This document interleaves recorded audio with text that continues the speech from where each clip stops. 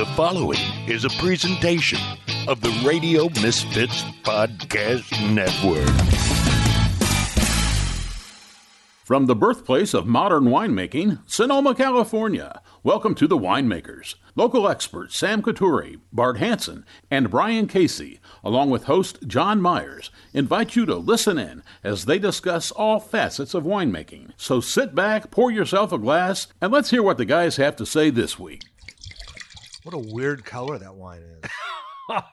It's got saffron in the bottom of it. It's rosé-ish. It's Grenache rosé. Oh, that explains it then.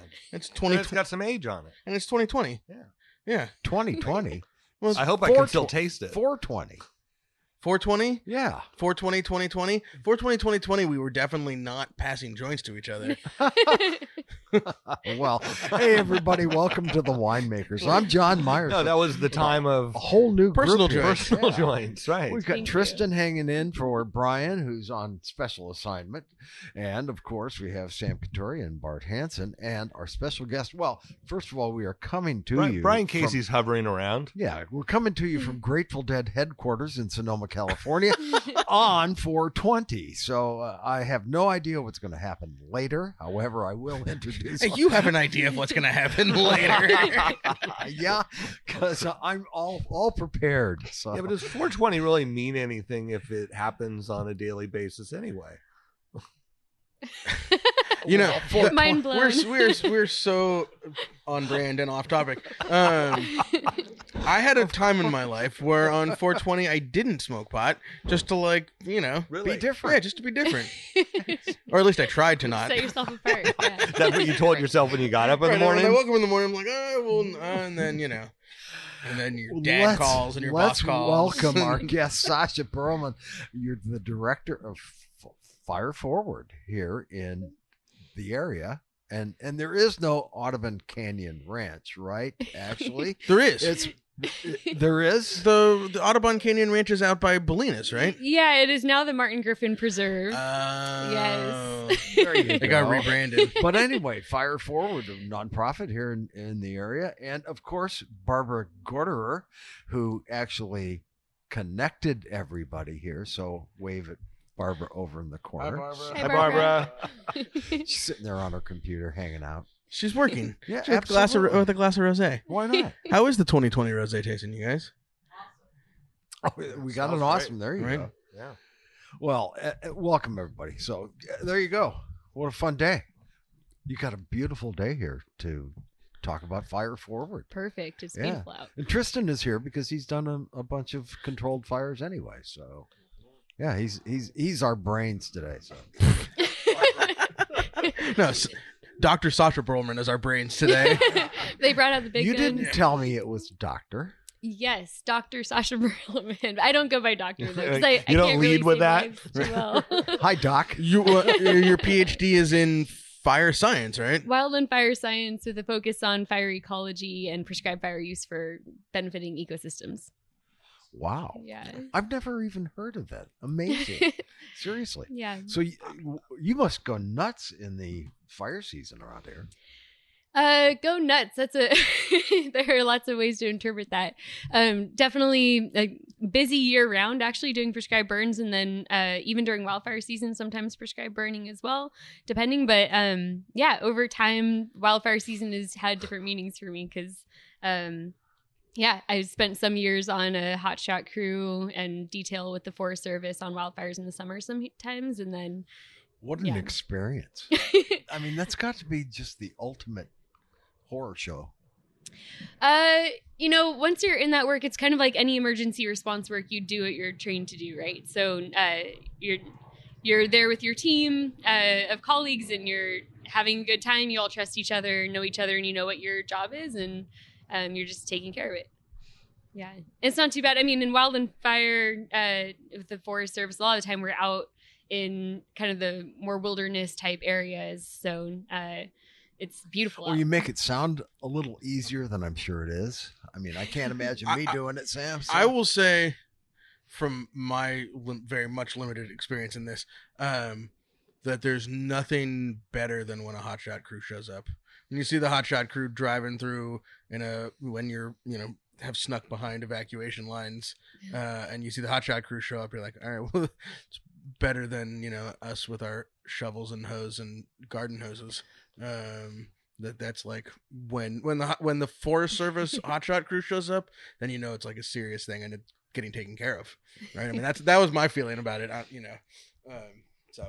Did I hear you say sneaking behind fire lines, sir? I think the statute of limitations is up. I don't know what it is, but I've heard that people do that somehow. Does he have a tie-dyed T-shirt on? Yes. Let him through. Pretty much. That's that. I mean, is it really sneaking if you just know a way that they don't know? Right? Yes, it is. I think so. I do believe. Sasha, you grew up in Doctor. You grew up in Temecula. I did. Doesn't to me strike as like a wild land. Although there's lots of fires in Southern California. How do you end up doing the work that you do? Yeah, actually, Temecula, it sits in the bottom of a valley surrounded by chaparral-covered hillsides. So while my home itself was never threatened growing up, wildfire was a big part of what I grew up seeing and experiencing. We had smoke days instead of snow days. We had, I'd go outside and catch white ash in my hand like it was snowflakes. It'd be covering the lawn. The lawn would just be pure white. And as a teenager, I would go with my friends and we'd drive these backcountry roads that we knew and we'd watch wildfires burn. Wow. So it was a big thing for me. All my friends were evacuated at some point, so we'd go and help them evacuate. I had night terrors as a kid about wildfire, and it was a big deal. So, teenagers kind of didn't really know what the options were for career paths, but once I found this as a career path, it was a done deal. From the beginning. Well, so how did that start? Did you start working at a fire department? No, I actually I did community college down south and was told to go take a docent training at a nature preserve that I used to go to. And they had a guest speaker who was an indigenous man from the area who told us for the first time that I'd ever heard about it, about how prescribed fire was used to steward that preserve for thousands of years. And that was this mind-blowing moment to me that I was 19 at the time and I'd never heard of the benefit and value and meaning of fire on the landscape to the plants and people and animals. And then all of a sudden here at 19 years old, I hear that for the first time when I'd been terrified of fire since I was a little kid. So that really struck me. And at the time I was taking an environmental science class, it was just so depressing. I felt like there was no chance that we could get through my lifetime and still be thriving as a human race. Right. And so this little glimpse felt like something I could jump That's into. still questionable, Yeah. Whether we're going to make it is through. still questionable, but I feel like now I have a sense of purpose, at least if I'm going to be here. I have this thing that I'm trying to make a difference in. So I don't want to stop you from telling us how you got there, but one thing can we come back to is I'd like to hear what that first introduction, what he said to you guys, and kind of what it was to hit those points. Yeah, so this was well over a decade now ago, so the details are a little fuzzy on his specific points, but I do remember it was the first time. That's right, the statute of limitations. Yeah. It was the first time I ever heard about fire-dependent flowers. So in chaparral ecosystems, there are flowers that'll wait dormant in the soil for over 100 years for a fire to burn through, and then that opens the seed coat, and you get these beautiful wildflower blooms that no one in our Fire lifetime flowers. has seen. Yeah. And that just shocked me. I thought that was so incredible that there's that much dependence on fire in the ecosystem that some plants just cannot exist without it. And then we've got vernal pools that up there that without fire, all of those wildflowers get overrun by annual grasses. They also had oak woodlands up there, and he was talking about stewarding those oak woodlands to reduce the pest infestation so the acorns would be edible and harvestable. So all of these purposes, and I'm sure many more that he talked about that I don't remember now. I just wanted you to hit kind of the basics. Well, and that's why you're here today. I mean, this is a wine podcast. Why are we talking to somebody who does prescribed burns? And from the wine standpoint, especially in the last 5 years, everybody talks about smoke damage and smoke taint and wildfires in the wine industry. But what you're doing is fire that is good for the wine industry. And so that's why we brought you here today. Will you just kind of talk more about the prescribed burn process a little bit, and how that good fire kind of differs from bad fire, both as we experience it as humans, but also maybe how the wildlands experience it. Yeah, that was a big question. Sorry. No, you can break it into parts. I think I've got at least some of it, and I think a good place to start is a little backstory here. I think we have all realized now in California that there is no fire option. Like, suppression does not work. It cannot work. And none of us thrive under a suppression model. Right. All that does is really will you just say what suppression model means? Yeah. So start from the beginning. Basics.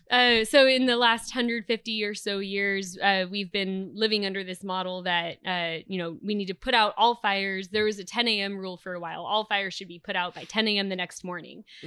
So just like absolutely eliminate fire from the landscape, remove indigenous people, make it a felony to light fire, so that we criminalize it, and essentially just created this system where we want nothing to burn. We expect that we can keep anything from burning at all. And what we found is that accumulates a lot of dead material on the landscape. And what that ends up doing is, one, it degrades ecosystems, but it also means that when a wildfire burns and we can't catch it because we cannot catch them all, and we know that, we get much more dramatic fire behavior. And nowadays, we have that being coupled with climate change, where our fire seasons are much longer than they used to be, or even some would argue year round. And we have more extreme weather events, like stronger winds with, our rains come in big pulses, and then we get big dry spells with hotter and drier conditions. So what we see as a result of all of that suppression is much more dramatic fire behavior. And when those fires roll through, they're not benefiting people by any means, but they're also not benefiting the landscape anymore, because they're burning outside of the natural behavior that those ecosystems are adapted to. When we look at our ecosystems in California, most of them are adapted to very frequent low intensity prescribed fire behavior. So our oak woodlands, tend to be somewhere in the every 3 years to every 15, maybe up to 20 years. Redwoods are in that same kind of range, every 4 to 20 years. Grasslands every 3 to 5 years at most. So when you start thinking about these numbers and how frequently each of these ecosystems are expected to see fire, and have that be low, short flame lengths that move slowly through the forest floor kind of thing, we're way out of whack for what we should be seeing in California. And I've heard at some point the sort of deficit of fire in California, and those numbers are like mind-boggling. I don't know if you know them off the top of your head, like how much naturally needs to burn in California, and how what that number is between what is actually burned and what needs to burn. Yeah, so I only remember some of these numbers off the top of my head, but I think I can pull some of them. So prehistorically, so before the suppression era started, with colonization, we were seeing about 2.5 million acres per year burning in California, which in, about 10 years ago, that was equivalent of all of the fire burning across the U.S. in an extreme fire decade. And just in the last 5 years, we had one wildfire season that matched that 2.5 million acres with very different fire behavior from what that 2.5 million acres was prehistorically.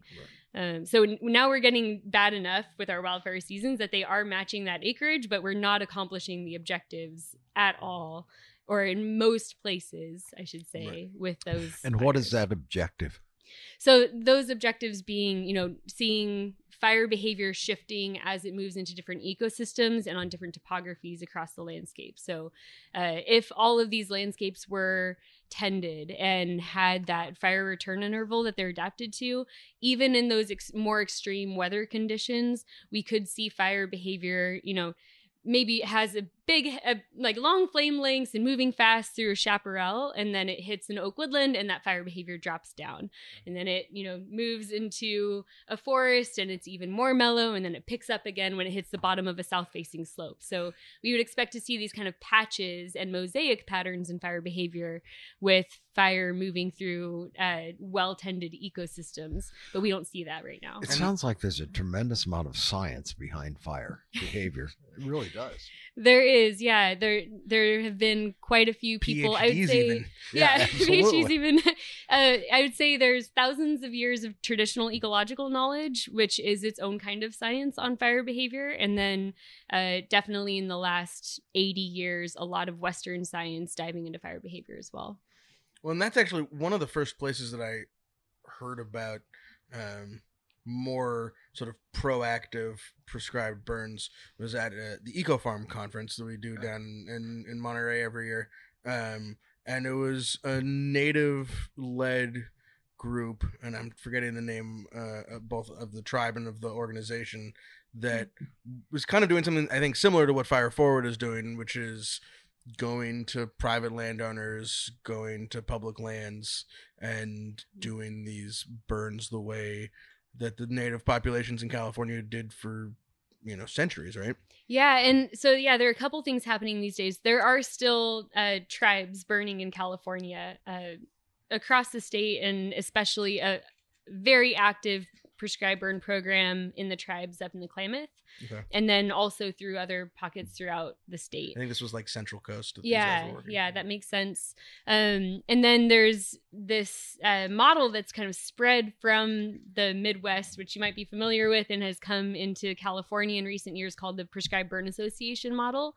And what that is, in the West or in the Midwest, that model is really ranchers coming together who are neighbors and helping each other do large blocks of prescribed burns as cooperative burning. And out here, we're seeing that Prescribed Burn Association models are hugely diverse. And the one that we have in Northern Sonoma, or in the North Bay area, including Sonoma, is the Good Fire Alliance. So that's the name of our Prescribed Burn Association. And in our case, that's a 700-member community now of folks from all different backgrounds. So some of them are land managers, some of them work in the wine industry or grow grapes or work in vineyards, picking grapes and harvesting. Some are, land owners who want to be putting fire on their own land. And some are like baristas or restaurant workers or computer coders or graphic designers who have been impacted by the traumas of the recent wildfires and want to contribute and reshape their relationship with fire.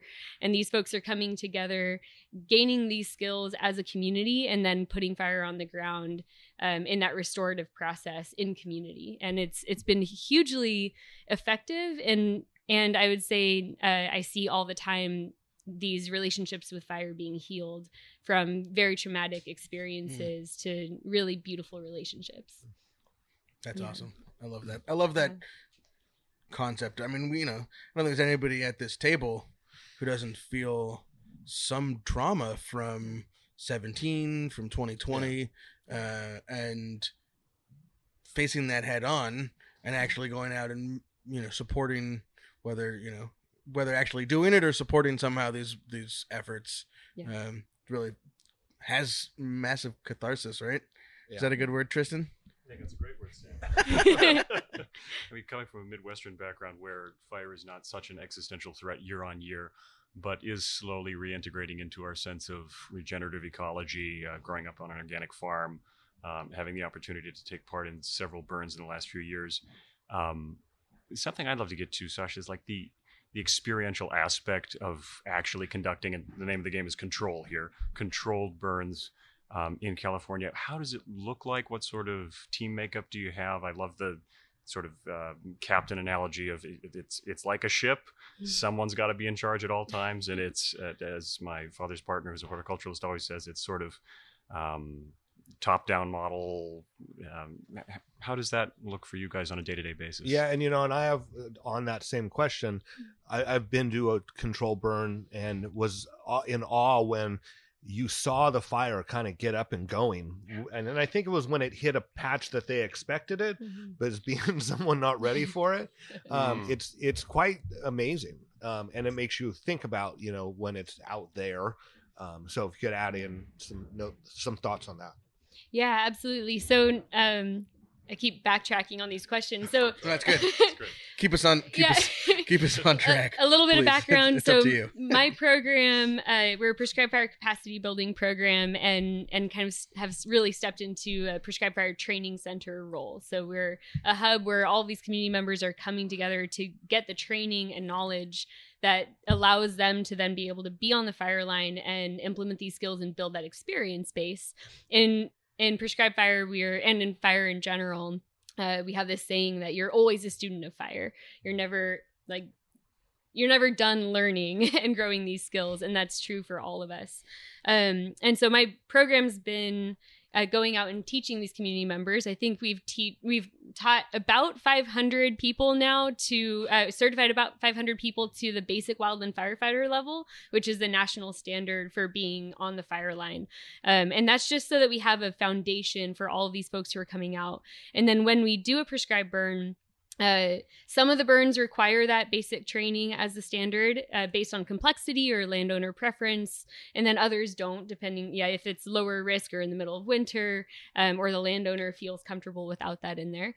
And then we structure the burn team so that we have what we call span of control, kind of to your point, Tristan. So we work in teams of 3 to 7, ideally 5, and then those burn teams will have a squad leader, and those squad leaders have a crew lead, and the engines work for a holding boss, and the crew might work for a firing boss, and then we have a burn boss. So there is a formal structure so that we have accountability for everyone, and in our community, we mostly call that the span of accountability. It goes both ways, and we're a community burning together, right? So rather than that kind of militant top down, it's still organized in that chain of command structure, but we're saying like everyone's accountable to each other, and we want to make sure we're working as a team. If you see something that seems odd, say something about it, ask a question. Let's make sure we're all learning and all contributing. And everyone has knowledge and skills to contribute, right? They may just be different and more diverse. And then there's this long planning and permitting process. I say long, but it actually sometimes comes together really quickly if there's a really ready partner with a really good burn unit option and they're engaged and willing to put in the effort. Sometimes it's a 1 to 2 month turnaround from a question about whether there's an opportunity to burn to getting fire on the ground. And other times it takes a year and a half, or even longer, depending on what the situation is. And so, we reach out to local fire departments. We bring together the Good Fire Alliance community. We organize and structure that. And then there's a morning briefing, and we start a test fire first. And that's where we identify what the fire behavior is likely to do and decide whether we're going to meet the objectives that we laid out. We always have objectives when we're doing a prescribed burn. Otherwise, you're basically just an arsonist, right? So you have to really know why you're putting fire on the ground if you're going to light that match. So we always have goals and objectives really clearly defined. Yeah. And permits are a distinguishing feature there too. Right. Between a prescribed burn and an arsonist permit. I like it. Permits and objectives, really important things to have. I was just going to ask Sam about, you mentioned arson. What are the main reasons, the top 3 or 4 reasons for fires start in California now? So actually, in general, I think people are the main cause of fire, and it is usually unintentional, right? That's the more frequent one. Right. Yeah, usually unintentional, although arson is definitely a part of it. But a trailer chain dragging along the highway. Trailer chain drag is like one that's so common, and people have no idea. And then you just keep driving along. You don't even know that you started a fire. Yeah, yep. And I've seen that before, and I get so angry. Yeah, right. Anytime if you have that trauma too, yeah, it's rough. So, humans. So it's just a spark from. Just be a spark. At this point, people throw cigarettes out their windows anymore. I don't know. Probably. I think it happens. Does anybody smoke anymore? They do. Cigarettes? Cigarettes? I don't know. It was behind someone just the other day. Yeah. Yeah, it happens. Lightning also, but not in our region so much. Right. We have the anomaly years that are decades apart from each other, where we get a bunch of lightning that actually has ground strikes, but mostly lightning is up in the Sierras and not down in this part of California. So mostly human or human related ignitions, like power lines, things like that, of course. So, we've seen a lot more hoofed animals in our vineyards this year than ever. And it's been great. And I've also seen, and we have past friend of the pod who, they graze animals out in the forested areas. And there's a particular place I'm thinking of. They've had some goats in there for a while, and they've made huge inroads, but it still looks like it would burn. Is that an appropriate time to bring in a control burn? Because I imagine you don't want to get into those really, really poorly managed properties, right? How do you help out someone like that? That is a great question. I'm glad you asked. So goats are awesome for reducing brush that's kind of in that interlayer between the forest floor and the canopy. Right. But surface fuels really drive fire behavior, and surface fuels are the dead material that's above the soil surface but on the ground. And goats are not eating the dead material on the forest floor, they're eating the brush. And so they can be super excellent for opening up that understory. It definitely makes it easier for igniters to then walk through for a controlled burn, and it drops fire behavior nicely. You get shorter flame lengths because the fuels are compacted and low. So absolutely, after goats go through is a great time for a prescribed burn. I would say though, first entry treatment using prescribed fire, that's what we call it, where a landscape or a forest has been unmanaged, no treatment whatsoever, and then we do prescribed fire as the first thing, can actually be really effective, and it's very cost effective too. The main thing that we have to do for those burns is, well, there are two things to consider for those burns. One, you still have to prep the perimeter. So we're looking at usually something like 30 feet around the edge, where we are trying to get rid of any heavy accumulations of fuel. So like logs, dead trees that are still standing, stumps, we want to get those out of that first 30 feet and distribute it in. And then usually also doing some pruning up of the canopy, things like that, just so you're getting minimal fire behavior and minimum amount of time that fire is burning in that perimeter to help with that control piece. And then the other piece is we have to work with the landowners on what they're looking for, because if a landowner is doing prescribed fire as their first entry treatment, it's aesthetically not amazing immediately, because you're going to leave a bunch of dead standing material in the understory after that first burn, but your fire risk is immediately reduced because the surface fuels are gone. And you just have this kind of scraggly looking, dead looking understory. And if you just do another burn or two burns a couple years later, then you can end up with that beautiful kind of park-like atmosphere. But for a few years in between, it looks kind of meh, but your fire risk is gone. Yeah. And it's interesting. We've seen those properties where landowners have gone in and cleaned up all the dead stuff. And it does. It looks like a park. Well, and then you also see, I see this a lot, and that, thinking of a place that you probably drive by all the time on Orwam Road, where a year or two ago they went in and aggressively cut out all the understory and little trees, dead trees, but it's actually come back harder and faster, especially with this winter, where it's like now it's all oil brush and bay growing, because they had access to more sunshine and all those things. Right. All of a sudden, and that's probably a great time to go in and try and burn that out a little bit, right? It can be. So there are a couple of things here too. What we see is a lot of people want to immediately have that park-like look, and they bring in a chipper. Right. And they chip all that material and they leave the chips on the floor. And what you've done is just compounded the surface fuels, and you've made it this compact dry layer in the middle of summer, so that, or by the end of summer, if a fire burns there, it's really slow, extremely hot burning fire. It just girdles all the trees and kills all the trees you left behind, and it's really hard to fight fire in that thick, incredible heat. And so I really advise, when I'm working with landowners, please do not chip and leave the chips. You can chip and take the chips elsewhere, but don't chip and leave the chips on site. What about just broadcasting them. If you want to, it's doing the same thing, unless you can really make it a very thin layer, or you're in an extremely wet climate or snowy climate. In this area, we're just not getting consistent enough rain and enough of it to really decompose those chips faster than the risk of wildfire could show up. And it makes it much harder to do a prescribed burn. So I like to tell people, if you're going to do something that's not prescribed fire first, then you can do a lop-in like pile. I like to tell people to burn piles so they're not adding to the fuels on the surface. Sometimes lop-in scatter can be appropriate, but it has to be a pretty light touch so that they're not adding too much to that surface fuel. Right. Don't want to exacerbate the existing problem. Yeah, exactly. Can you speak to a little bit of how this season is shaping up with the multiple atmospheric rivers we've had across the regions in which you do prescribed burns? Yeah, it's so complicated. Heavy rain years often mean tall grass crop, and I hear a lot of this narrative in recent years where I hear, tall grass crop means big wildfire season. And that's not really a direct correlation. What tall grass crop means is that fire behavior in your grasslands, when people are doing initial attack on that and the suppression industry, that's going to be more fire behavior for firefighters to put out with a hose.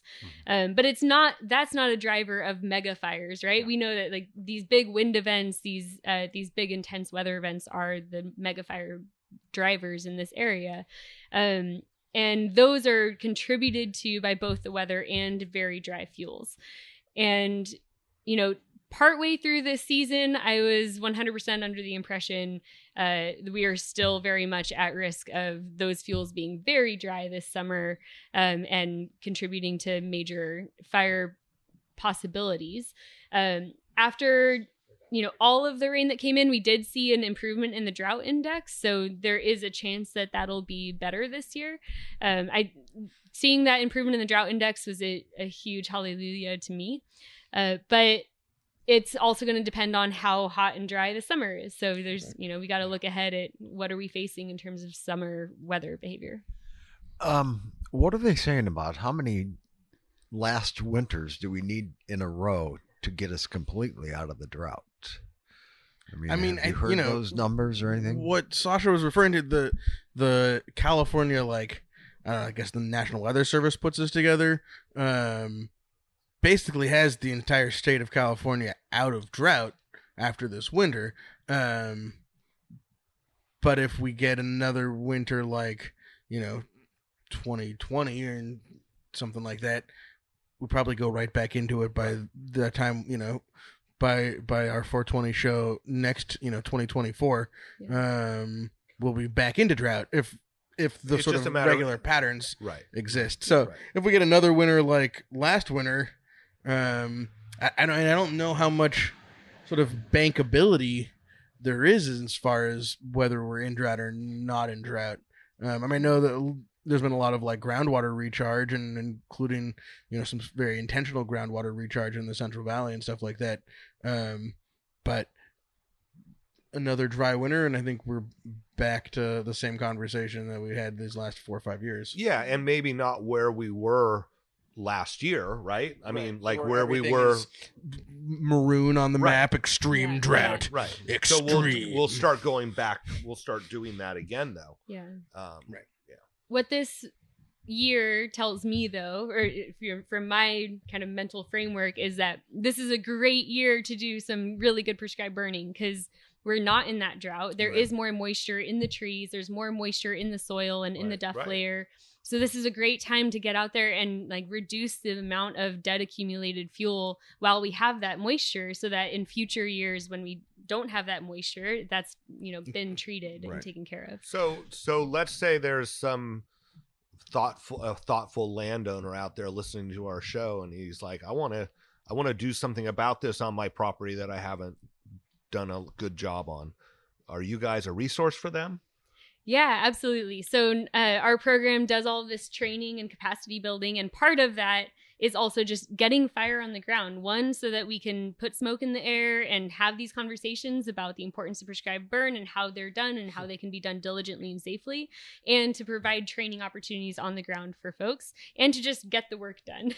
It would not, our program would not be meaningful if we were only talking about prescribed burning and not doing it. So we do private landowner site visits and kind of consultations. We usually do a pre-screening phone call to talk with them about what they've got.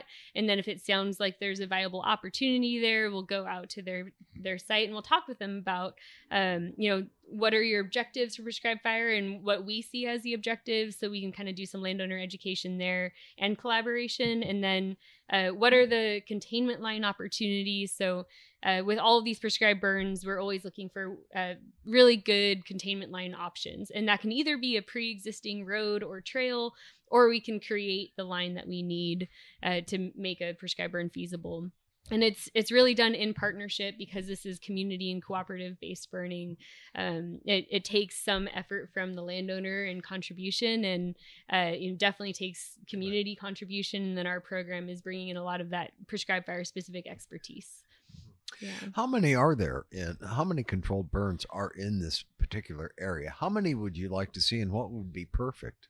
Yeah, so I think last year our program did something like 45 prescribed burns in the year, and I think we're probably doing more in this coming year, and looking to do more that are larger acreages as well. And, we do prescribed burns. It's interesting. Acreage is really challenging in this region as a metric of success, because we have so many different ecosystems in such small areas in this region, and then such kind of interesting terrain. And then the landowner parcels are, wide range, from very small parcels of intermix and interface homes with wildlands on them, and then very large properties. So I would love to be seeing much more prescribed burning. While our program in this past year conducted 45 burns, it's somewhere around there, I think our partners who we've trained over the last 5 years have done another 35 on top of that. So we're already seeing a lot of the benefit and impact of all the people that we've been training. But I'd love to just keep seeing that scale up. It should be a lot more than that. And part of what we're doing this year to move that direction is we're planning a prescribed fire training exchange, which is a 10-day event of cooperative burning in the region that's going to take place in September.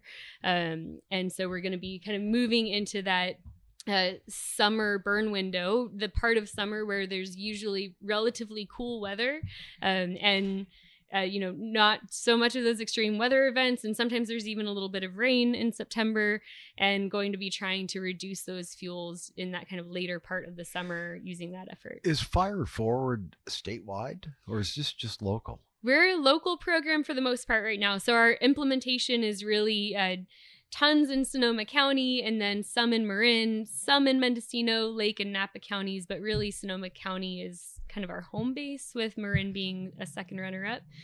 Will you talk a little bit about the sort of the program, the training part of the program, and the education? Because that's a place where it seems like, you've already talked about it, scaling a little bit, but starts in Sonoma County, but can really be statewide, regional as you build that program, right? Yeah, absolutely. And I will say we're on a lot of committees and policy efforts that go more at that statewide level or even beyond the state. But our trainings, we're sponsored to teach National Wildfire Coordinating Group courses, which is the national federal certification system for fire. And right now our program teaches, I think, about 8 different courses or 9 different courses in that system. So we can teach those formal certifications to folks, and that includes everything from basic wildland firefighter to wildland fire chainsaws, to pumps and hoses and how to set up those systems for fire, ignition operations, teaching people what the patterns are and how to moderate fire behavior using your ignition patterns on any given burn to meet objectives. And then we teach a burn boss class, the California State Certified Burn Boss class, in our program as well. I could do the pump and hose class for sure. Well, I don't want a lot of things on my resume, but burn boss would be a dope thing to have on your resume, right? What is a burn boss? How do you get that? Can I just call my? Well, it's got to be better than just going out and tossing a match into your woods out back. I mean, Yes. Please don't do that at home. No. Yeah, there are families with that institutional knowledge. Tristan, you might have grown up in a family that knows how to do prescribed burns, and all of these certifications are kind of meaningless, right? I don't know. Some degree, but yeah. Yeah. So certainly lots a of families value. like that out there that have that institutional knowledge just in the family, or traditional ecological knowledge, right? There are those pathways. But for those of us who weren't lucky enough to grow up in those families or systems, these certification courses are a helpful and formal way to show the knowledge and training that you've gotten. And then we have these processes that we use from the Forest Service or federal landscape as well that are called task books, where you can work your way through a task book with a trainer that's formally evaluating you in all of these tasks toward these positions. So all of these courses kind of feed into prerequisite requirements for different positions. And those go from kind of your crew member or basic wildland firefighter level to squad boss, which is a leader of a team of 3 to 7 firefighters, to crew boss, which is a leader of a 20 to 25 person team, or engine boss. So that's kind of called the single resource boss level, where you're in charge of a single resource on the fire line, whether that's an engine or a crew, or you're running dozers or any other kinds of things. And then after that is incident commander. So that's someone who's in charge of a wildfire. And then after that, in the federal system, is burn boss. And that's the federal burn boss level. That's a moderate complexity. And that usually takes people like 12 years and some wildfire experience, and quite a bit of wildfire experience and prescribed burn experience to get to that qualification. But the state, California... And you are a burn boss, right? I'm going for my final evaluation Okay. after 12 years of working my way diligently toward that, for that federal burn boss qualification in a week. Okay. So, I just want to be able to introduce you as Sam Burn Right. Boss Burn Boss Katuri. it is Yeah. such a great title. Watch out for Sam. He's a Fed I'm now. a federal burn boss. But California, because we had this issue of, we have the need for prescribed fire outside of federal lands. We have a lot of private lands and non-federal lands that are in need of prescribed fire, and there wasn't any separate qualification system for doing that. And the federal qualification system requires so many years and so many years also of wildfire experience that the state had Senate Bill SB 1260 laid out the requirement to create a state certification system for burn bosses. And that happened around 2018, 2019. I was on the cadre for that. And we set up a certification system that says, you know what, the fire agencies are going to be there. The state and local fire agencies are going to be on these burns and be ready to respond. And so we don't need our burn bosses to have this amount of wildfire experience. It doesn't need to take 12 years for someone to diligently put fire on the ground.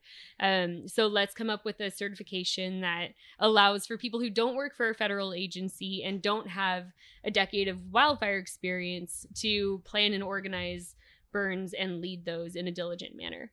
And so that's a new certification system. And that one doesn't require any wildfire experience for people to get it, but it does require a series of those other courses that I mentioned that our program teaches.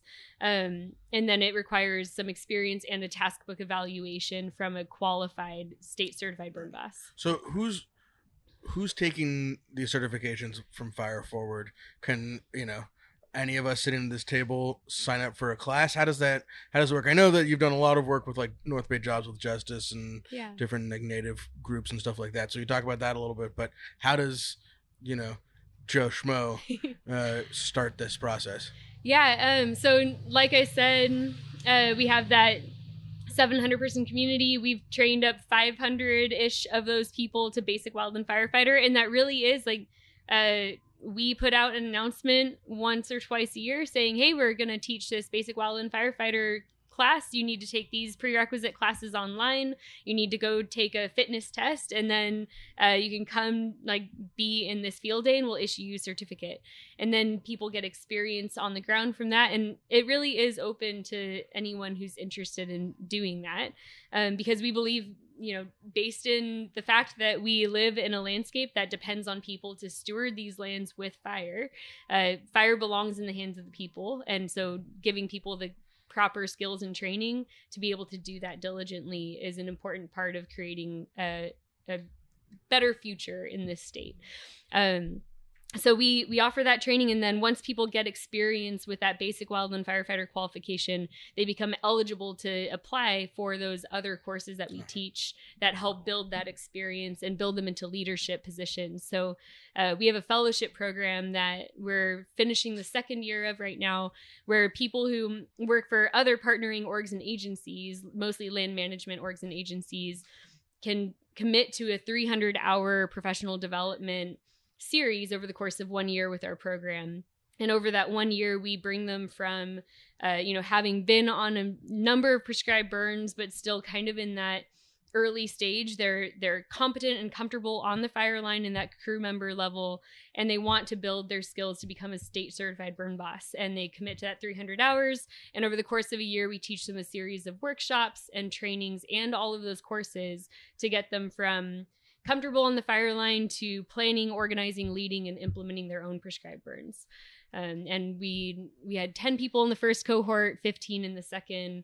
We're dropping it down to 5 because we have other big initiatives coming up in the coming years. So really exciting program, and we've had a lot of success. People are getting jobs that are paying them to do prescribed burning, and people are really seeing like changes in their career paths that are building capacity toward this effort. So we've obviously had a number of fires in the past 10 years in California, and a lot of those lands, well, first of all, who owns those lands just in general? Is it fed, state, or private, kind of the percentages in general? And then isn't this the time where now we should be doing prescribed burns on them to manage them? Because we did such a poor time that have already wildfire. Right. That have wildfired already. Isn't this the time now to go in and start managing it and managing it in this way? Yeah.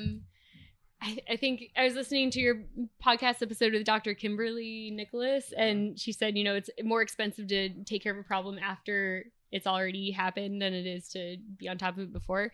That's really true in our region with wildfire. So there are parts of the state and certain wildfires where they burn and it really just like kind of, it hits the reset button, and now we can more easily do subsequent treatments.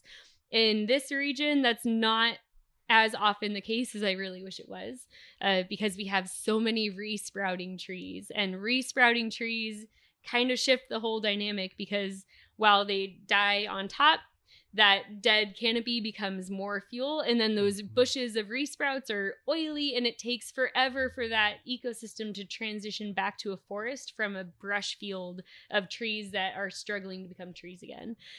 So what we end up having to do to reset that and restore that is go in and like basically nudge the process through pruning of those resprouts down to just 3 or 4 stems. So all the energy goes into it. Yeah. Yep. Trying to get it to shift from brush back to a tree as quick as possible. And that seems to be pretty effective.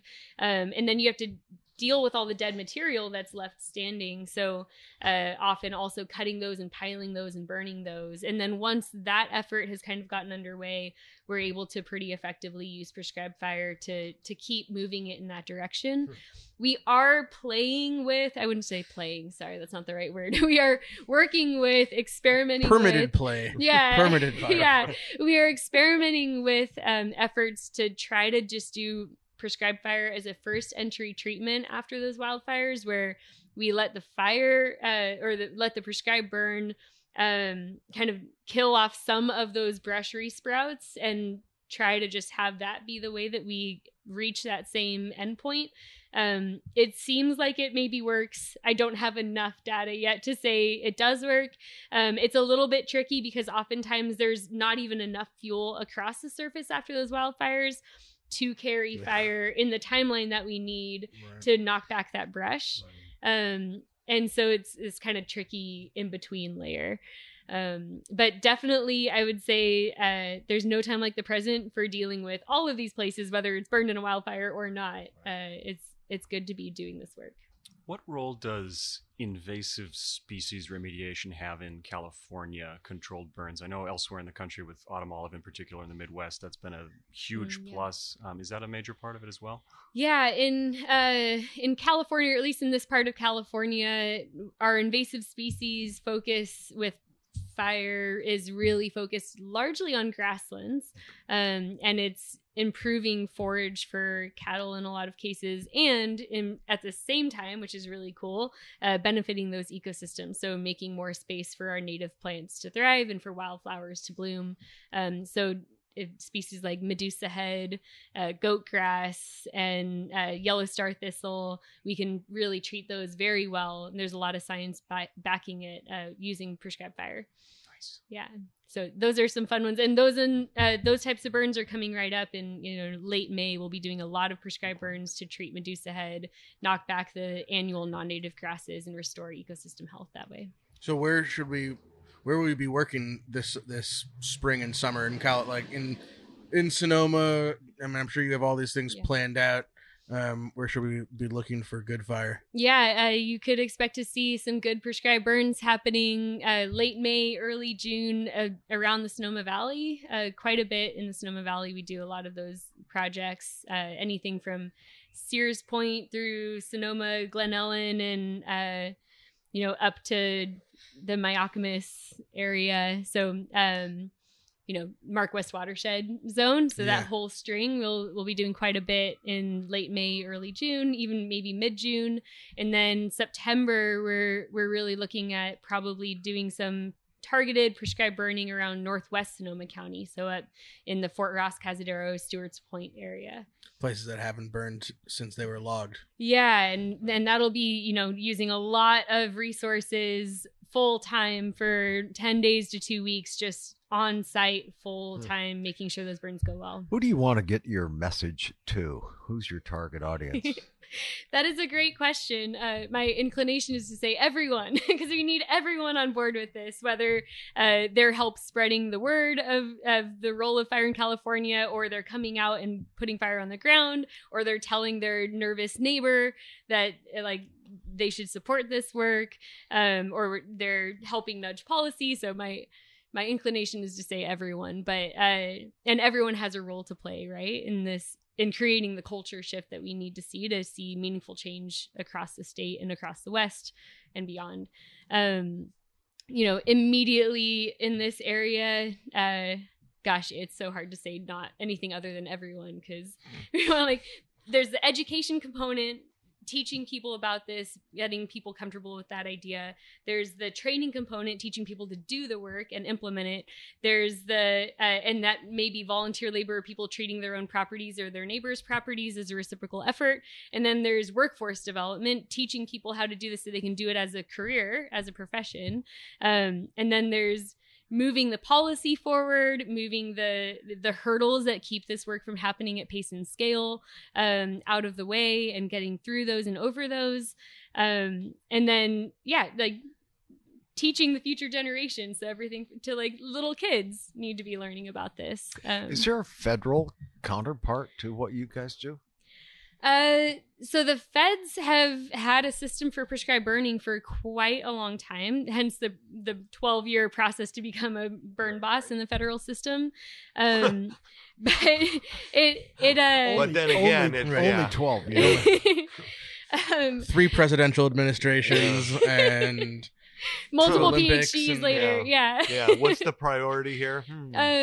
But yeah, it's hard. There are a lot of challenges and hurdles involved in getting prescribed fire on federal land, but they have really good lessons learned from having been doing this a lot in kind of our modern context for quite a while.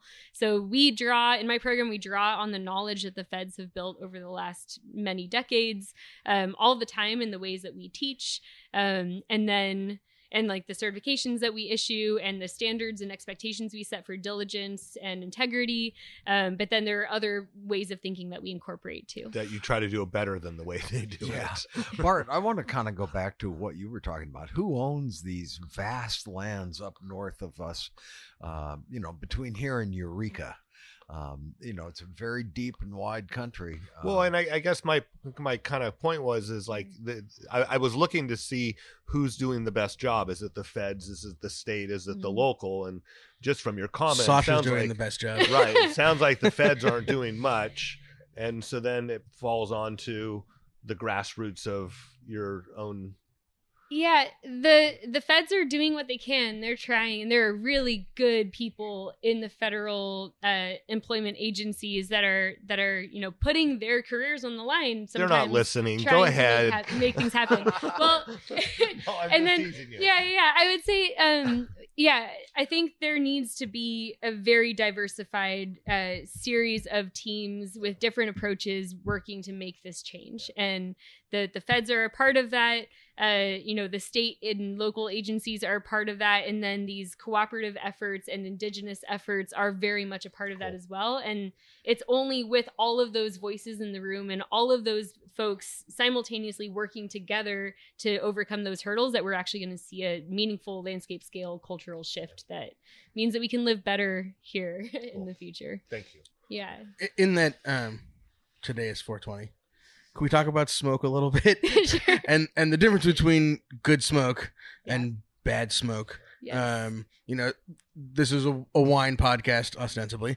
And certainly everybody's worried about smoke taint on a regular basis. Yeah.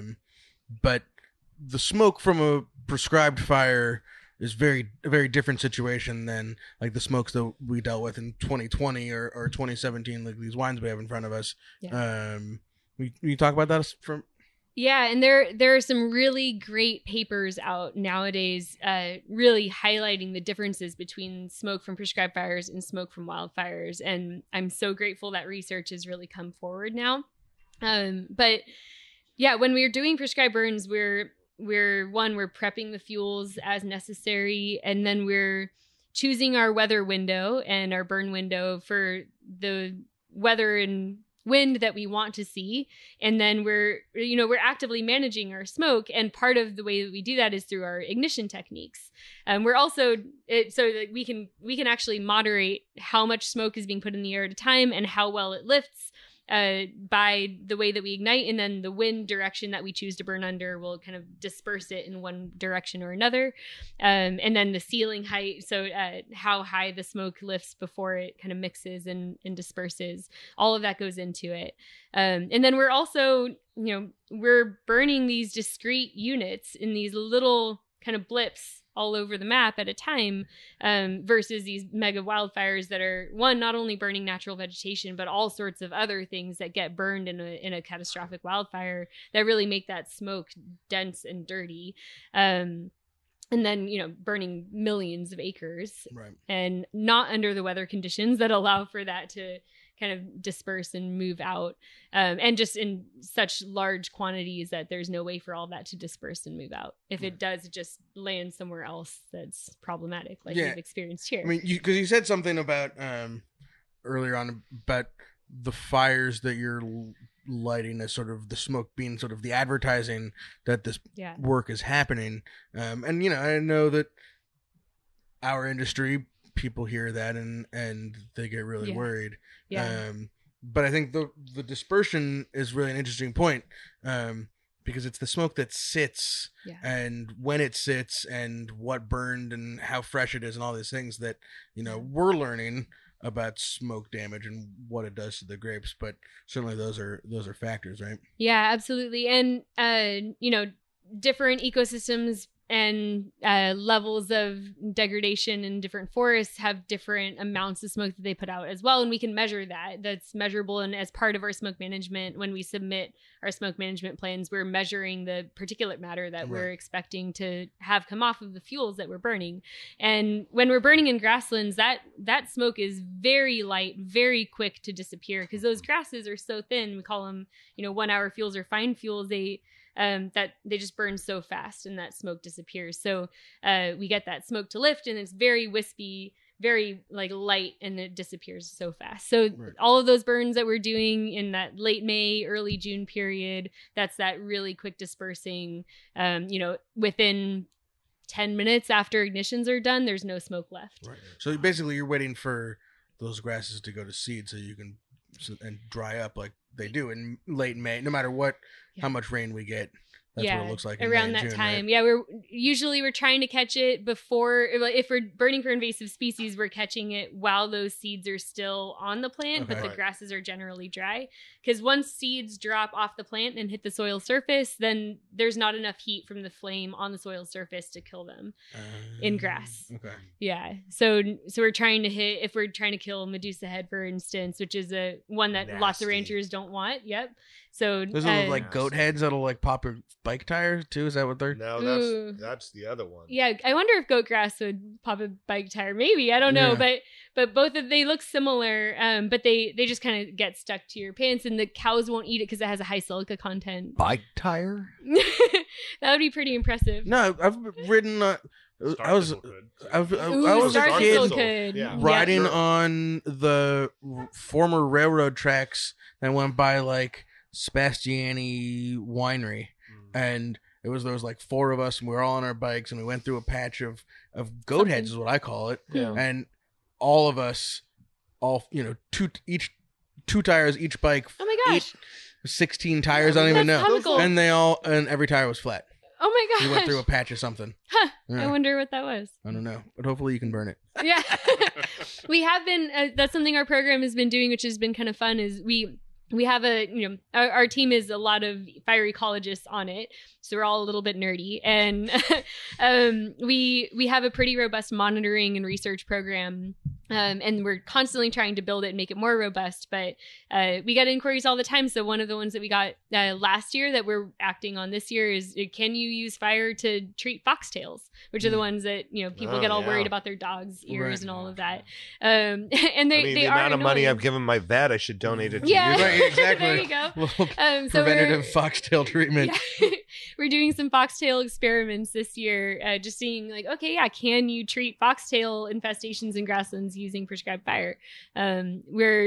We've been doing some redwood burning for the last couple of years, learning a lot about how you can burn redwoods in the middle of winter. You can burn redwoods as a rainstorm comes in. They are so much more flammable than most of the other fuels we have in this region that, as in terms of when you ignite them, there's a lot that we can do in the very wet part of the season to be treating those landscapes when everything else is too wet to burn.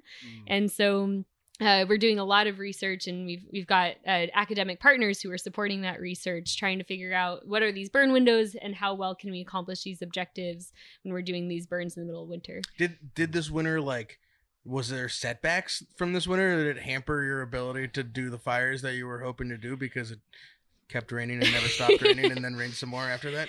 Yeah, I would say. And then rained again. Yeah, more rain and more rain. I would say prescribed fire. We're always kind of watching the weather and finding these pockets of windows, and then with all of the ecosystems we have here and the different weather conditions in which they can burn, there's usually something we can do as long as it's not actively dumping rain.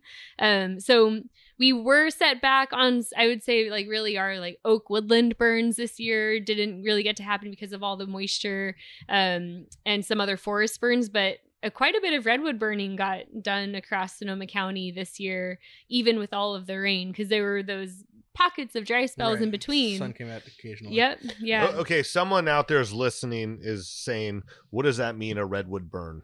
Can you be a little short explanation of what that means? Are we actually burning redwood trees? Oh, yeah. Okay. So there are prescribed burns that exist where we are trying to kind of burn the canopy because those ecosystems are adapted to a full regeneration from the ground. So chaparral is one of those. Or if there's been an invasion of an ecosystem by a different ecosystem, which happens across kind of the Midwest quite a bit. You're trying to kill eastern red cedars that are growing in the tall grass prairie. Here we have our version of that in the coastal prairie, which is a really diverse and very threatened ecosystem. We get encroachment due to lack of disturbance by grazing or fire of coyote brush and then Douglas fir trees. So we are trying to actually, in those cases, kill the brush, kill the fir trees, and reopen these coastal prairies. But in other cases, and this is the most common treatments that we do, I'd say, we're like in a redwood burn, in an oak woodland burn, we're trying to burn out the accumulation of dead materials underneath the trees while supporting those mature trees and the kind of intermediate age trees to continue thriving. And we're building resilience so that when we're in the drier season, those trees are better protected. The trees are better spaced, so they're more resilient to drought and they're more resilient to pathogens. And we can see just a general ecosystem health improvement by reintroducing fire to the understory.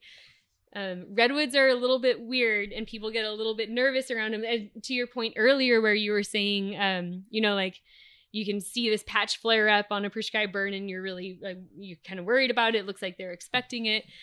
This happens all the time in this effort, and especially with redwoods. Redwoods have that really, we're looking at one right here, really fibrous bark that's like really hairy, right? It's like gorilla hair or something on the bark. If you go to an old growth redwood forest, they all have fire scars looking up the trunks, and so they're less fibrous.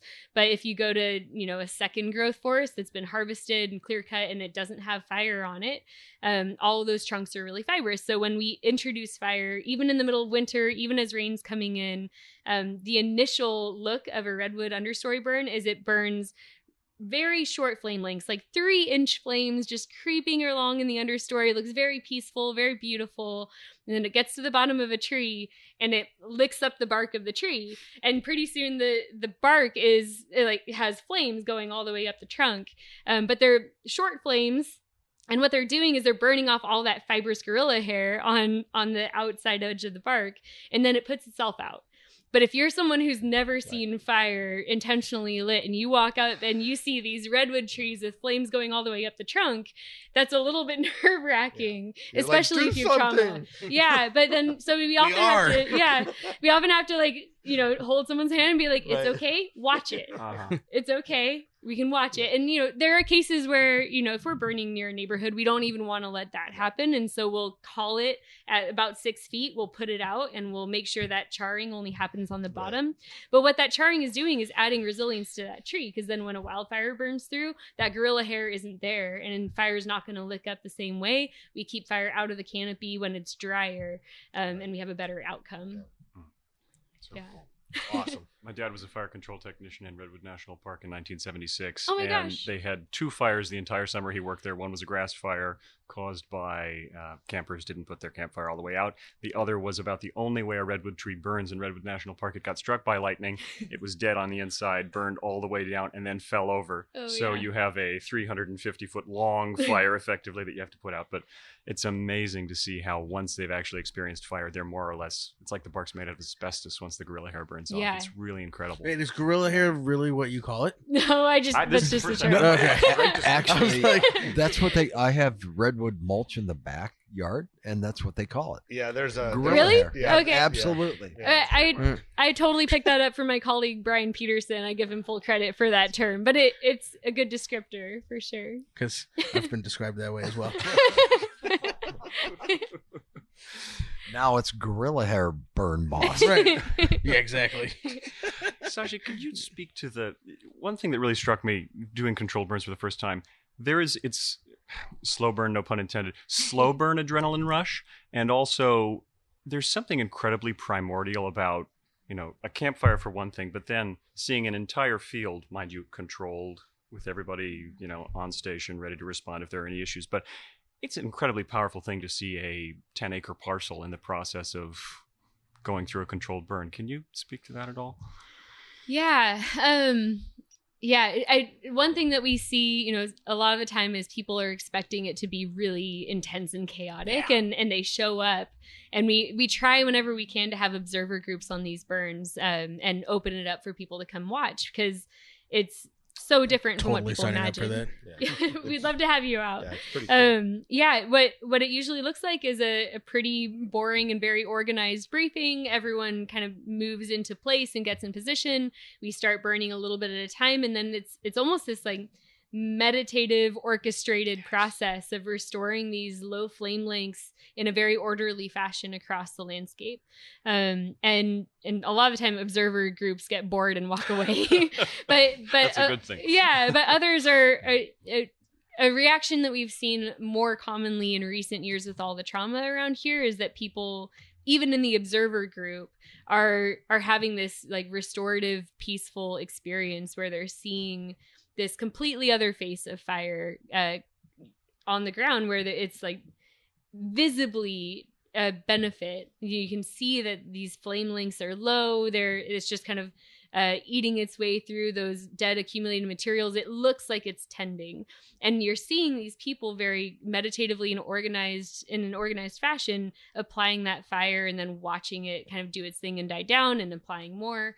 So I think it's been very healing for people to get the chance to come out to these prescribed burns and see what that looks like, this other face of fire. Yeah. And we've kind of talked about it a little bit, but I think the primordial aspect of this is really an interesting thing. Again, can you expand on the fact that this isn't a new, there's maybe modern science to it, but it's not new technology. This is something that, native peoples, especially in California, but really across the planet, have been doing for, millennia. Yeah. What are you drawn from those, sort of ancient knowledges? How would those fires have looked, in the 1700s in Sonoma Valley before colonization and Western expansion, and how those fires have been different than what you're doing now, or is it would have been kind of looked the same, but maybe just without red flashing lights? Yeah, those are good questions, and definitely fire is innate to all of us. Like the human race is what it is because of our use of fire, right? I arguably, there are probably other people who would say because of other reasons we are what we are. But... Fermenting, yeah, fermenting fruit as fermentation. for preservation there we purposes. Go. There's one. And clean water. Well, Sam, you got to ask, how did the natives figure out that a controlled burn was the proper thing to do? How did those fires? How did they start those fires? How did they control those fires? Maybe they didn't. Maybe, or in different ways, right? Yeah. So using fire for tending the landscape and for stewarding cultural resources has many different faces depending on the objectives and the ecosystem you're in.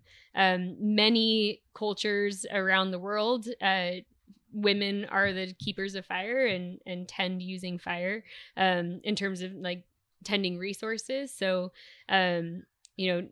tending for basket resprouts, you're like burning at the bases of hazel bushes or other resprouting plants, and then burning under oak trees to steward acorns.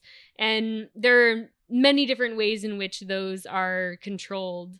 And that may just be the frequency with which fire is being applied to the landscape that's limiting the burn size, and then, using seasonality. So we do that kind of thing today in certain areas where we use fuel breaks or we use fuel transition. So we may burn a grassland that's at the end of summer, early fall.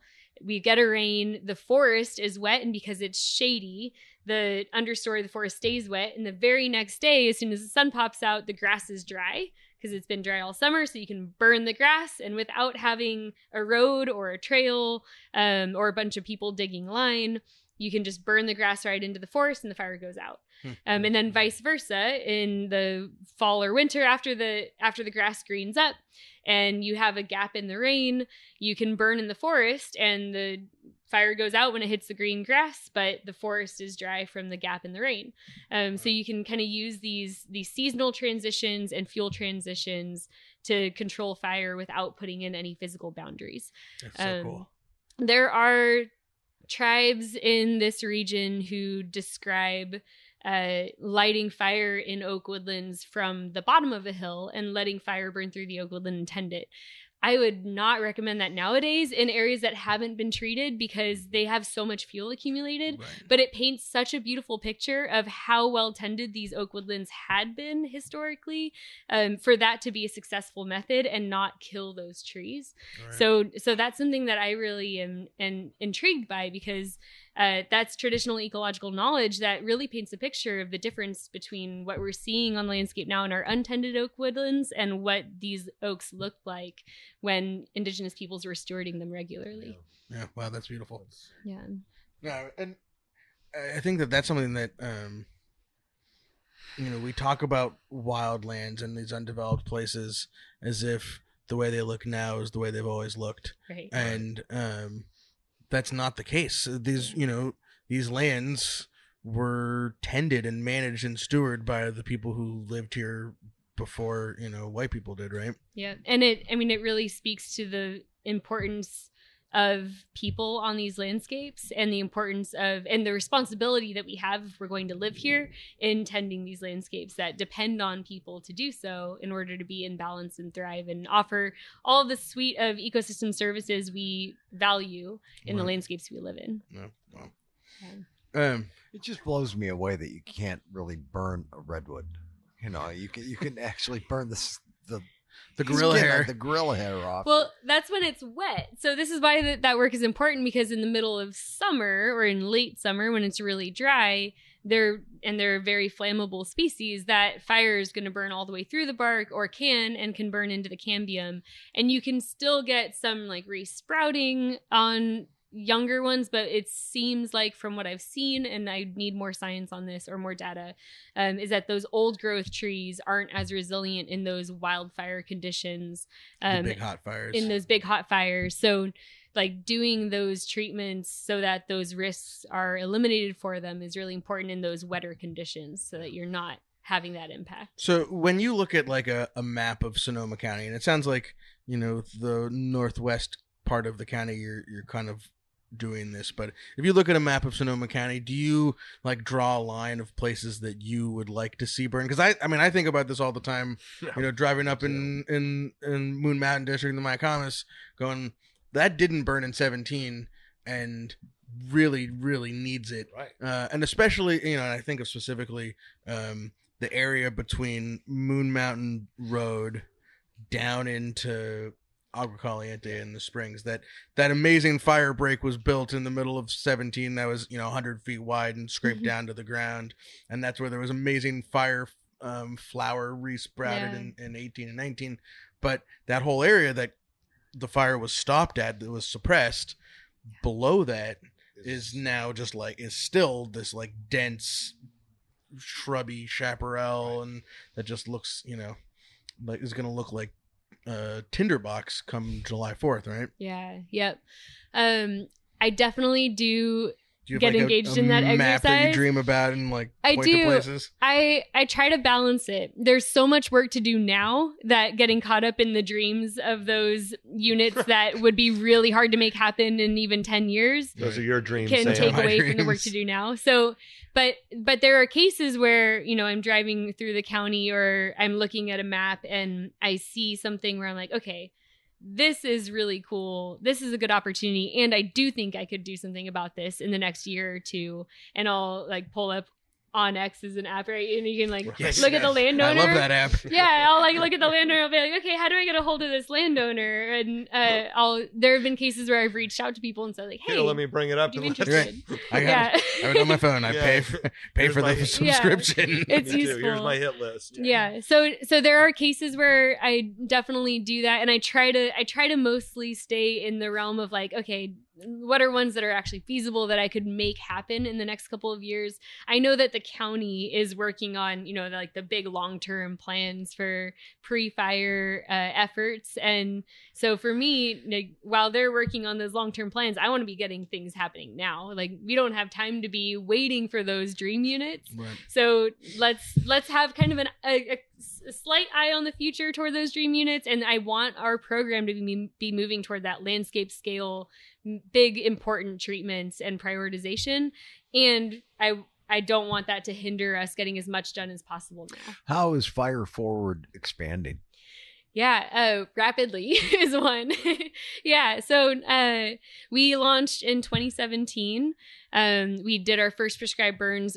I started with Audubon Canyon Ranch in 2015 and immediately started planning our first cooperative prescribed burns. And it took until May 2017 for us to get those on the ground. And it was this enormous effort, the first time that this permitting process had been used recently in this region at all. And we identified that there's a huge need to build capacity for this effort. So we started doing that, built a gear cache, and started training people, building momentum. We started in a 3-sided carport where we had a bunch of gear hanging on the walls, and it did not last long. Hey, so did Apple. Yeah. They started in a garage too. Nice, perfect. Yeah, and then the team started growing. We had kind of this core team of planners and coordinators and people teaching these efforts. And then now we have an apprentice crew. We built our fellowship program. So that was kind of a next level of expansion, investing in people who are already doing stewardship work by giving them professional development. And then now we have an apprentice crew. So these are folks who have a 1-year paid full-time position learning how to do this process within our team, led by a crew lead who has a decade of really great wild and fire background. And then where we're hoping to go is really standing up an entire module. So looking at what would it look like if we built a prescribed fire module that is highly skilled in ecology and stewardship and prescribed fire and fuels, and knows these ecosystems and knows the players and cares about doing this work well, and focuses on prescribed burning as its core effort. And so we're working on standing up those modules as that next piece, because ultimately, if we're going to see a pace and scale shift in this work, we're going to need people with careers dedicated to putting this good fire on the ground.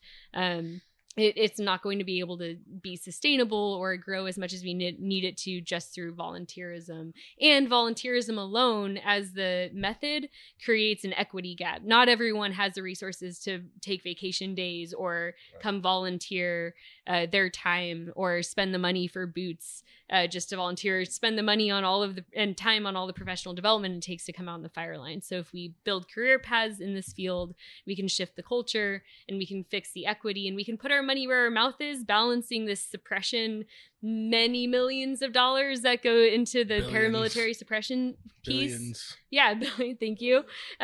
With some effort going in toward this like institutionalizing prescribed fire as a career path. Are there other groups in California that do the same thing you guys are doing? Yeah, similar. I'd say because we're all kind of grassroots nonprofit efforts, we all have a slightly different culture, a little bit of a different bent. I'd say that the Nature Conservancy has been kind of building this cooperative burn effort nationally for a while now. And then in California, there's Fire Forward, there's the Mid-Klamath Watershed Council has been doing this work for quite a while and doing it really well, and they've been a huge mentor for me as well in leading this program. And then the Hayfork Watershed Training Center is another one that has a fire program. So Mid-Klamath Watershed Council, Watershed Hayfork Training Center, ourselves, just in the last few years, also the Tribal Eco Restoration Alliance. So these partners have kind of been forming and building and then teaming up over the last decade or so to really try to start making a difference in this effort. And we're all learning from each other all the time and listening. So 3-part question here. But it's all about how to support Fire Forward. 1, if you want to become, trained, how do you do that?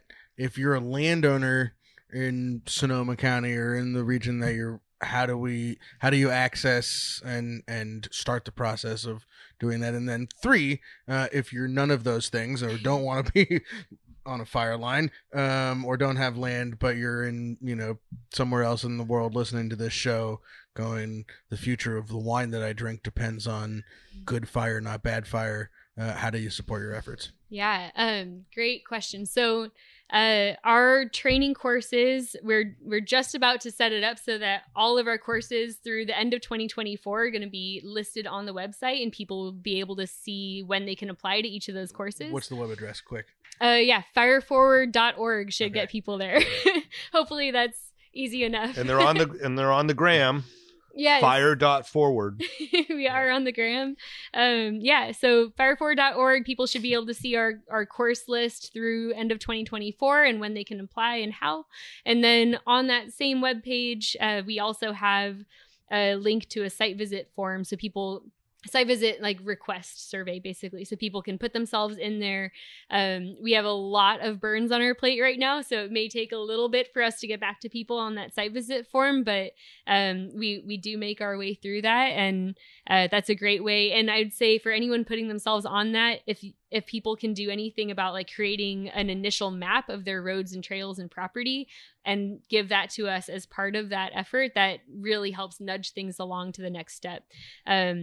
Usually I'll say as part of that, we're looking for, mid-slope roads and trails do not make good control lines. So we're looking ideally for people who have enough property or a situated property that control lines may be on the top or bottom of topography.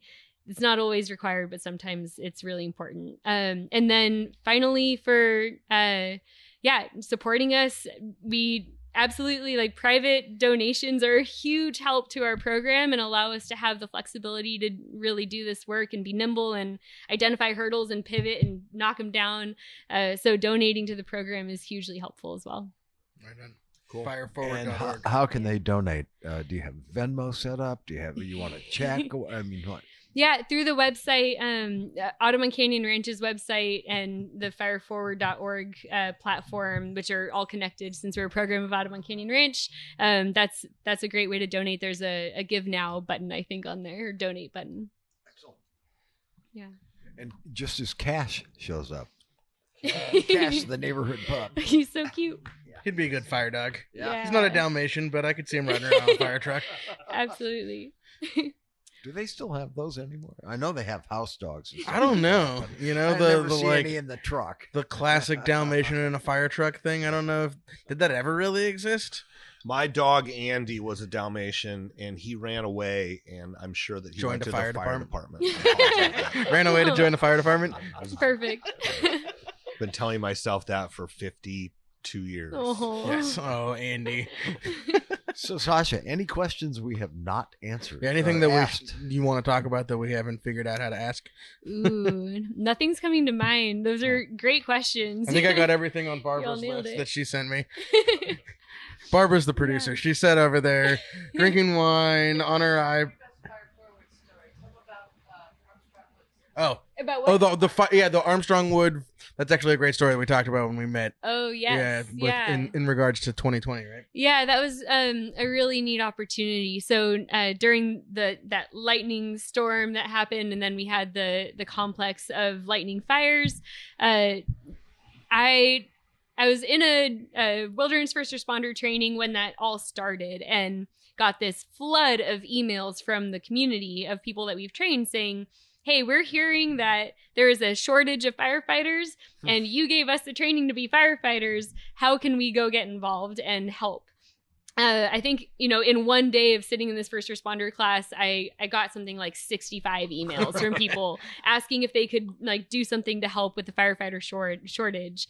And so that inspired me. I got kind of excited about the groundswell grassroots interest in making a difference. So we reached out to Northern Sonoma County Fire District, and they've been pretty good partners for quite a while now. And we coordinated to create a 20-person Type 2 hand crew, so a formal qualified firefighting hand crew, to go out and be part of that firefighting effort on the Wallbridge fire. So our team, Fire Forward, organized the crew and geared them up, and then we all got hired on through Northern Sonoma County Fire District and went out and responded. And we had this really cool, because of this grassroots community effort, we had this really cool mixture of folks who are all fire line trained and qualified and have good experience, but are also archaeologists, indigenous peoples, biologists, botanists, ecologists, all of these different things. So we had this really special additional set of skills, and we're able to get kind of prioritized toward very ecologically relevant assignments. So we ended up the first week of that fire in Armstrong Redwood State Park, supporting protecting those old growth trees, and doing like ecologically sensitive suppression through the state park.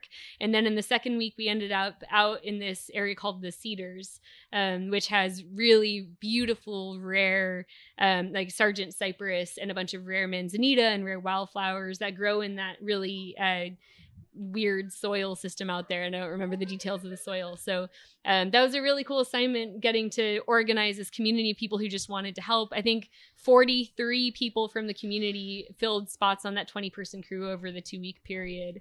And I think it really gave people a way to plug in so that they weren't feeling helpless, while also giving back and contributing. It's awesome. Yeah. Fantastic. Cool stuff. Absolutely. See more good smoke. Very, in the air. very eye-opening. It's really amazing. Thank you so very much. This was a good Thanks 420 for show, having right, me. John? Dr. Sasha. That's perfect. It's all about good smoke. Yes. Sam Good smoke. Burn Boss Couture. I like it. That. Man, I you can gotta see have it. a card made. Right. Like that, I'm dude. gonna get some new cards built, printed up before I have any qualifications. That's pretty much on brand. Perfect.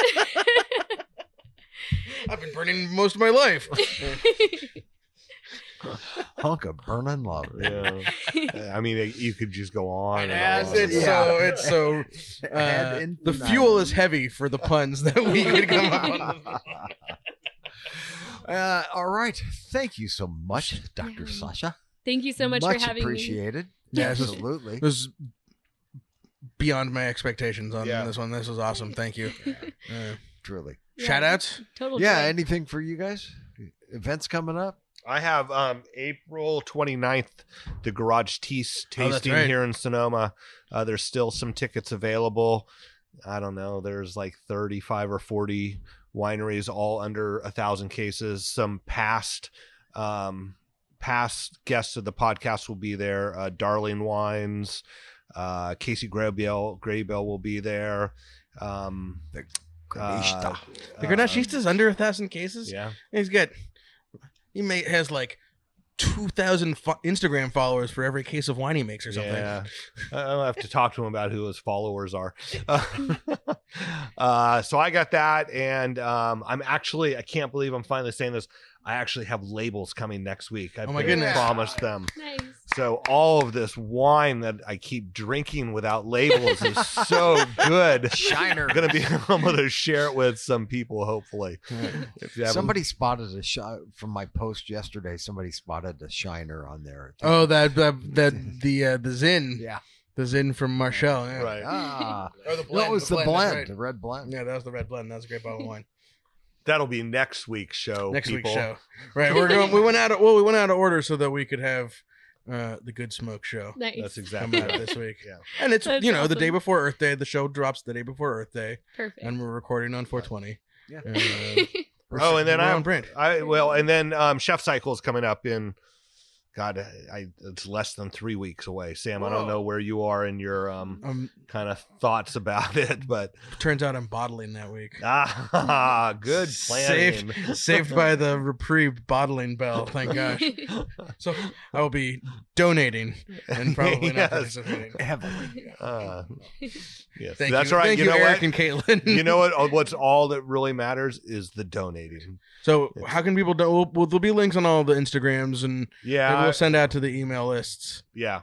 Donate. Donate. No kid hungry. It's linked on my my Instagram and my Facebook.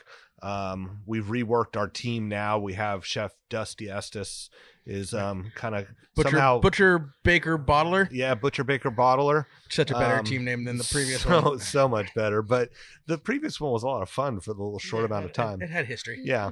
So anyway, that's it here. All right, man. Way in advance, but we're Way. going to start promoting it now because it's such a big deal. September 17th, it's part of our Grenache Day celebration, Tacos du Rhone. Grammy Award-winning jazz vocalist Catherine Russell, who is also happens to be a family friend, changed All my right. brother's diapers and such, at the barn on Denmark I'm sure Street. he wants everybody to know that. Yes, he does. Well, my brother, he's a very public person. He likes to talk and, you know. Oh, very- yeah. I've noticed. have you ever even met him? Yeah. Okay. Once. Once. Or twice, That- yeah. That sounds all right. So, yeah, Catherine Russell, September 17th, the Denmark Street Barn. Make your travel arrangements around it. The ticket link will be out soon. And that'll be all part of a Grenache weekend celebration. Grenache Day is the 15th of September, Friday the 15th. Excellent. There's going to be a big dinner. I don't know if John Toolsy started to promote it yet, but But we're he doing gave it. us the thumbs up to start promoting. Okay, so Saturday night, a sort of secret out in the field kind of dinner party where you buy a ticket and then you find out like the morning of where you get to go. Right. That'll be all Grenache. And we'll be doing something Friday in the tasting room, hanging out, drinking Grenache all weekend. Right. You And make then Grenache? Friday 15th, night 16th. Yes, I make Grenache, and Bart makes Chenin Blanc. Right. It's and Grenache. and Grenache from the Rossi Ranch, the Tokalon of Grenache. The Tokalon of Grenache. You know what I loved about that? It was the Napa Valley vintner is who said it. Yeah, totally. Yeah. So we can get away with repeating it. Right, We couldn't have exactly. said it on our own. No. But Tony Biaggi, Right. famous Napa hotshot Right. winemaker, hotshot, see, can say Tokalon for Grenache, and we just go, yes. Yes. We'll Of take course. that to Absolutely. the bank. And in a couple years, it may not have been Tony that said it. It might have been somebody else. Right, exactly. All right, everybody. Thanks for listening to the Winemakers. We will see you next week. Special thanks to Tristan for sitting in for Guest Brian. host. Thanks. Sam Burnboss. Burn boss. Yes. Bart. I'm going to go burn some And boss right now. Dr. All right. Sasha Berleman. Thank you so very much. Thanks for And having Barbara, thanks again. Our producer, to you. executive Yeah, producer, Barbara Gorder. me. All right, kids. Peace and love. We'll talk to you next week.